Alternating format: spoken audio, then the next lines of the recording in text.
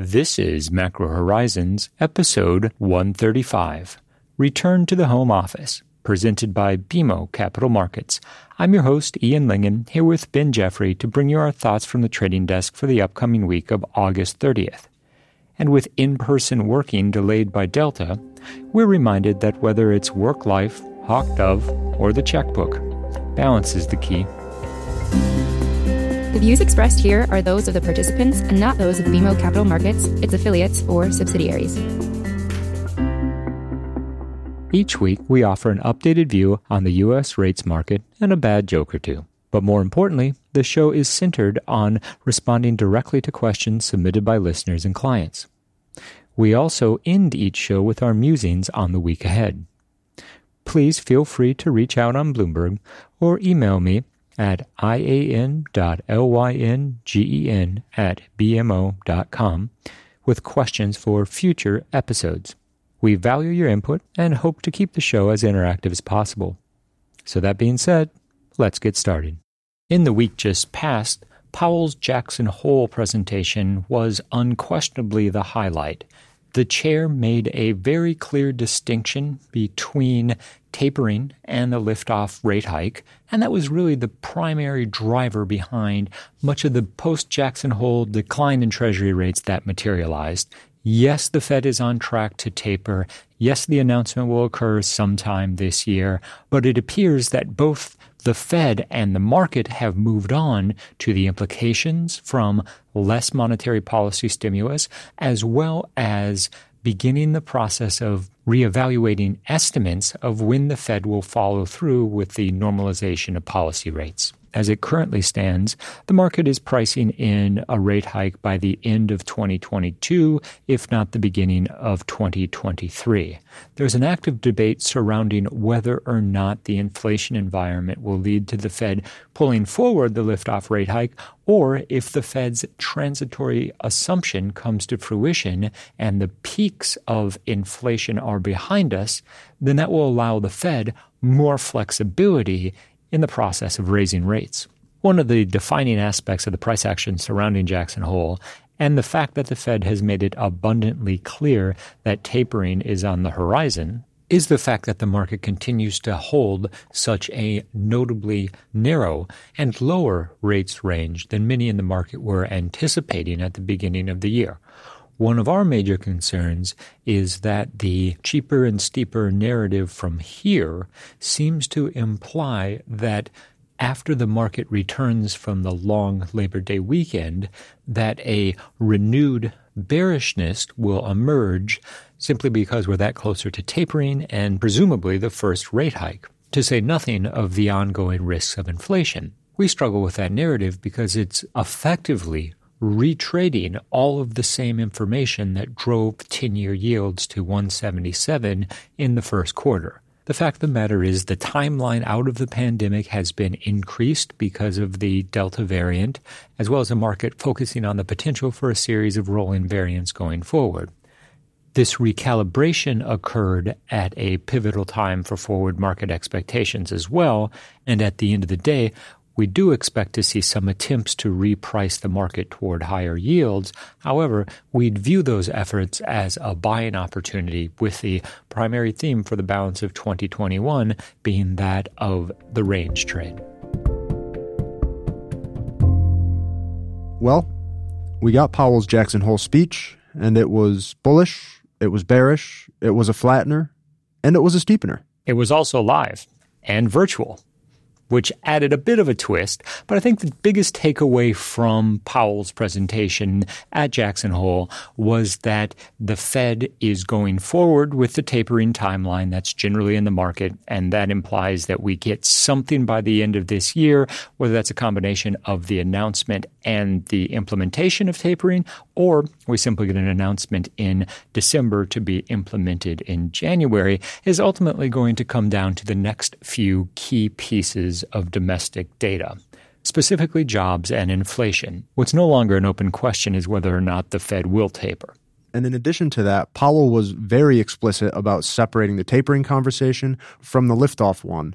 And in looking at the price action immediately following his speech, The fact that we saw the belly of the curve outperform and 5s30 steepen, to me suggests that this is the chair's attempt to push out liftoff timeline assumptions even while remaining committed to pulling back on bond buying. We've been discussing about how Q4 and likely Q1 of next year is really going to be a story about the price action in the belly of the curve, just given that sector's sensitivity to liftoff timing assumptions. And further to your point, Ben, not only did the 5-year sector outperform 30s, but it did so with an outright move lower in rates. So this wasn't a situation where the market traded tapering bearishly. In fact, it was the exact opposite.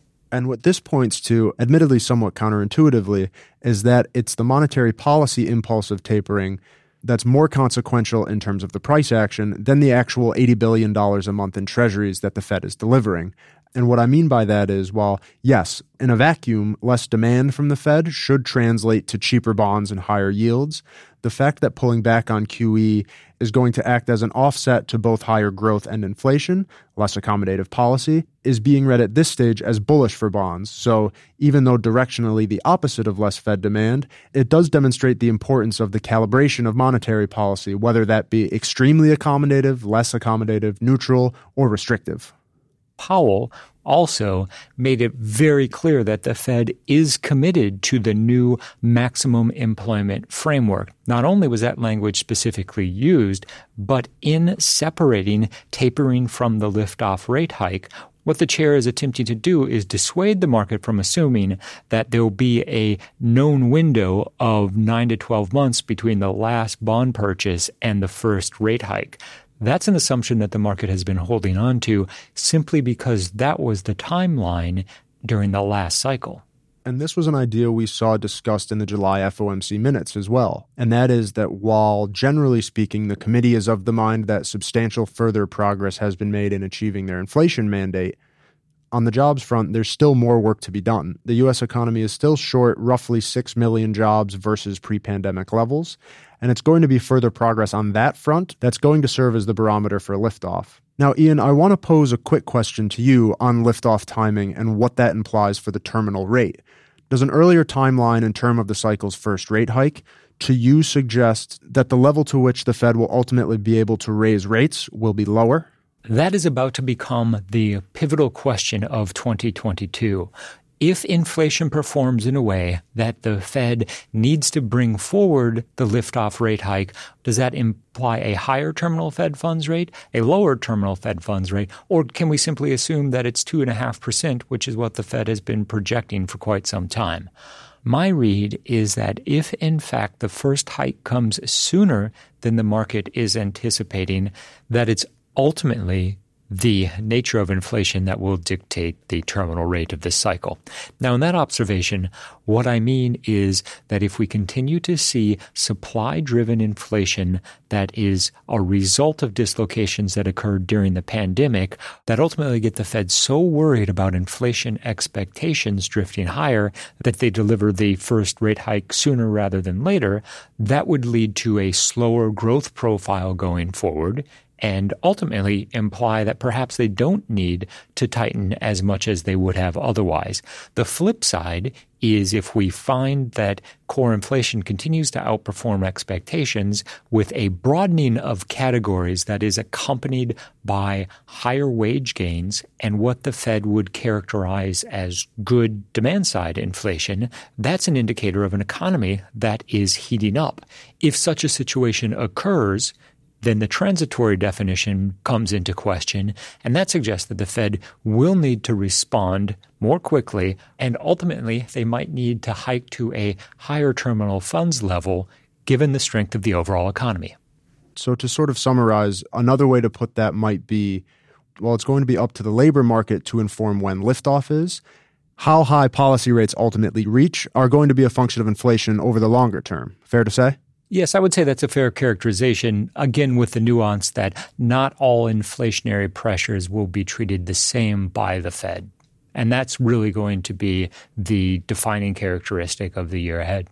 But let us not forget, more immediately relevant will probably be Friday's jobs numbers. We do have the August employment report, and given the fact that hiring likely was starting to be impacted by the rise of the Delta variant, just how many workers were brought back online in August is going to be especially informative for the trajectory of the labor market going into the autumn when enhanced unemployment benefits have rolled off and childcare considerations surrounding in-person learning, etc., will likely be a bit more normalized than we've seen for the past 18 months. Well, we are coming off of a series of very impressive improvements in the jobless claims figures, and that implies, if nothing else, we should be in a good spot for a strong August NFP number.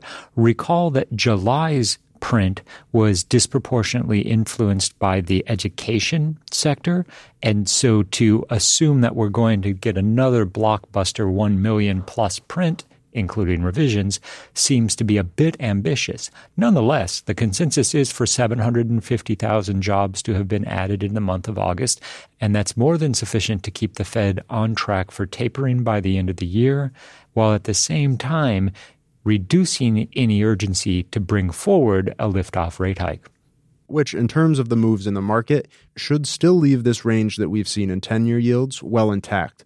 Over the week just past, we did get back up to challenge that 135, 136 level, but in the wake of Powell's speech, we once again saw that be a dip that was considered buyable. So in addition to that 142 level that we've been highlighting as the top of the range, it's now clear that the bar to retest that level has been raised, and especially during the unofficial last week of summer and presumably limited conviction. Over the next few sessions, at least into NFP, the most likely scenario is more of a drift in yields than the outset of any new trend. I do think it will be especially interesting to see the degree to which the strength in 5-year yields extends, if only as an indication of how different geographies trade the information offered by Powell on Friday. I'd take it a step further and say that we'll actually probably be in a range for 10-year yields that can be roughly represented as 112 to 142 between now and the September 22nd FOMC meeting. Now, we have very clear technical support and resistance within that range and a prolonged period of consolidation as the market and the Fed continues to debate whether or not they'll taper in September is the path of least resistance. Our stance remains that they'll take a pass at September and focus on the November and December timeline, but an unexpectedly strong payrolls print or higher than anticipated CPI data might provide a compelling reason to pivot. And of course, this is all taking place with the backdrop of a domestic equity market that continues to set record highs and in turn keep financial conditions at their easiest levels on record. Now remember, during the prior cycle, it was episodes when financial conditions that tightened sharply that drove an accommodative reaction from the FOMC.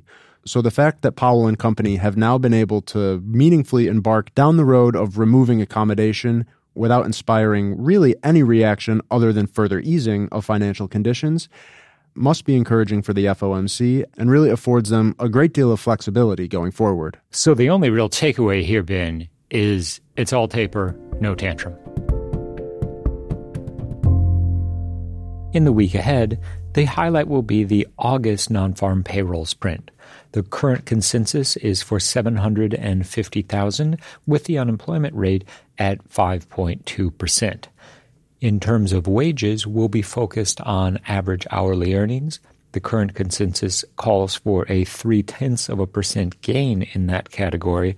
And as we contemplate the inflation complex going forward, the one key component for inflation to become self-perpetuating will be ongoing wage gains. Suffice it to say, the debate between whether or not the Fed announces in September, November, or December will be ongoing until the next meeting.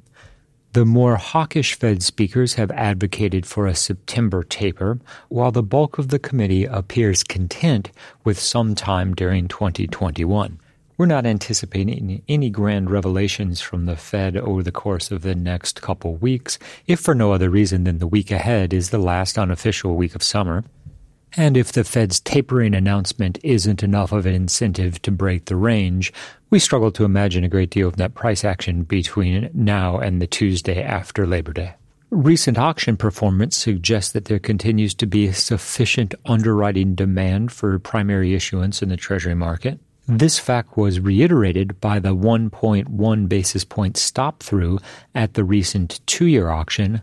While 5s and 7s tailed modestly, the strong support for the very front end of the curve does reflect the reality that there remains a great deal of cash in the front end of the market, and with the ongoing potential for the debt ceiling to come into play, we struggle to see a scenario in which the post-Labor Day auctions are not well received, even if they occur at the current or a lower rate plateau. The price action that followed Jackson Hole reinforces the idea that responses to bond bullish and bond bearish inputs are going to be expressed differently along the curve than we had seen prior to the June FOMC meeting. This is simply an observation that we've transitioned to the point in the cycle where the belly will lead the price action. So in a bearish scenario, we would expect 5-year yields to increase more than 10s and 30s, and in a bullish, we would expect larger declines in 5s than further out the curve.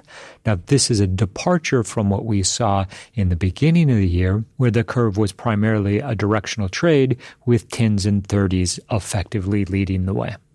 This shift is simply a function of the market moving beyond trading tapering to focus on tapering the liftoff hike. We've reached the point in this week's episode where we'd like to offer our sincere thanks and condolences to anyone who has managed to make it this far. And as there appears to be a dash for clever ETF tickers, we're thankful to have secured the rights to PUN. Is that a pun? Are you having pun yet?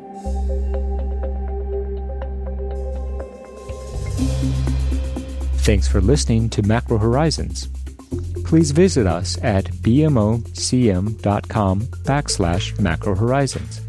As we aspire to keep our strategy effort as interactive as possible, we'd love to hear what you thought of today's episode. So please email me directly with any feedback at ian.lingen@bmo.com. You can listen to this show and subscribe on Apple Podcasts or your favorite podcast provider. This show and resources are supported by our team here at BMO, including the FIC Macro Strategy Group and BMO's marketing team. This show has been produced and edited by Puddle Creative. This podcast has been prepared with the assistance of employees of Bank of Montreal, BMO Nesbitt Burns Incorporated, and BMO Capital Markets Corporation. Together, BMO, who are involved in fixed income and foreign exchange sales and marketing efforts. Accordingly, it should be considered to be a product of the fixed income and foreign exchange businesses generally, and not a research report that reflects the views of disinterested research analysts. Notwithstanding the foregoing, this podcast should not be construed as an offer or the solicitation of an offer to sell or to buy or subscribe for any particular product or services, including, without limitation, any commodities, securities, or other financial instruments. We are not soliciting any specific action based on this podcast. It is for the general information of our clients. It does not constitute a recommendation or a suggestion that any investment or strategy referenced herein may be suitable for you. It does not take into account the particular investment objectives, financial conditions, or needs of individual clients. Nothing in this podcast constitutes investment, legal, accounting, or tax advice, or a representation that any investment or strategy is suitable or appropriate to your unique circumstances, or otherwise constitutes an opinion or a recommendation to you.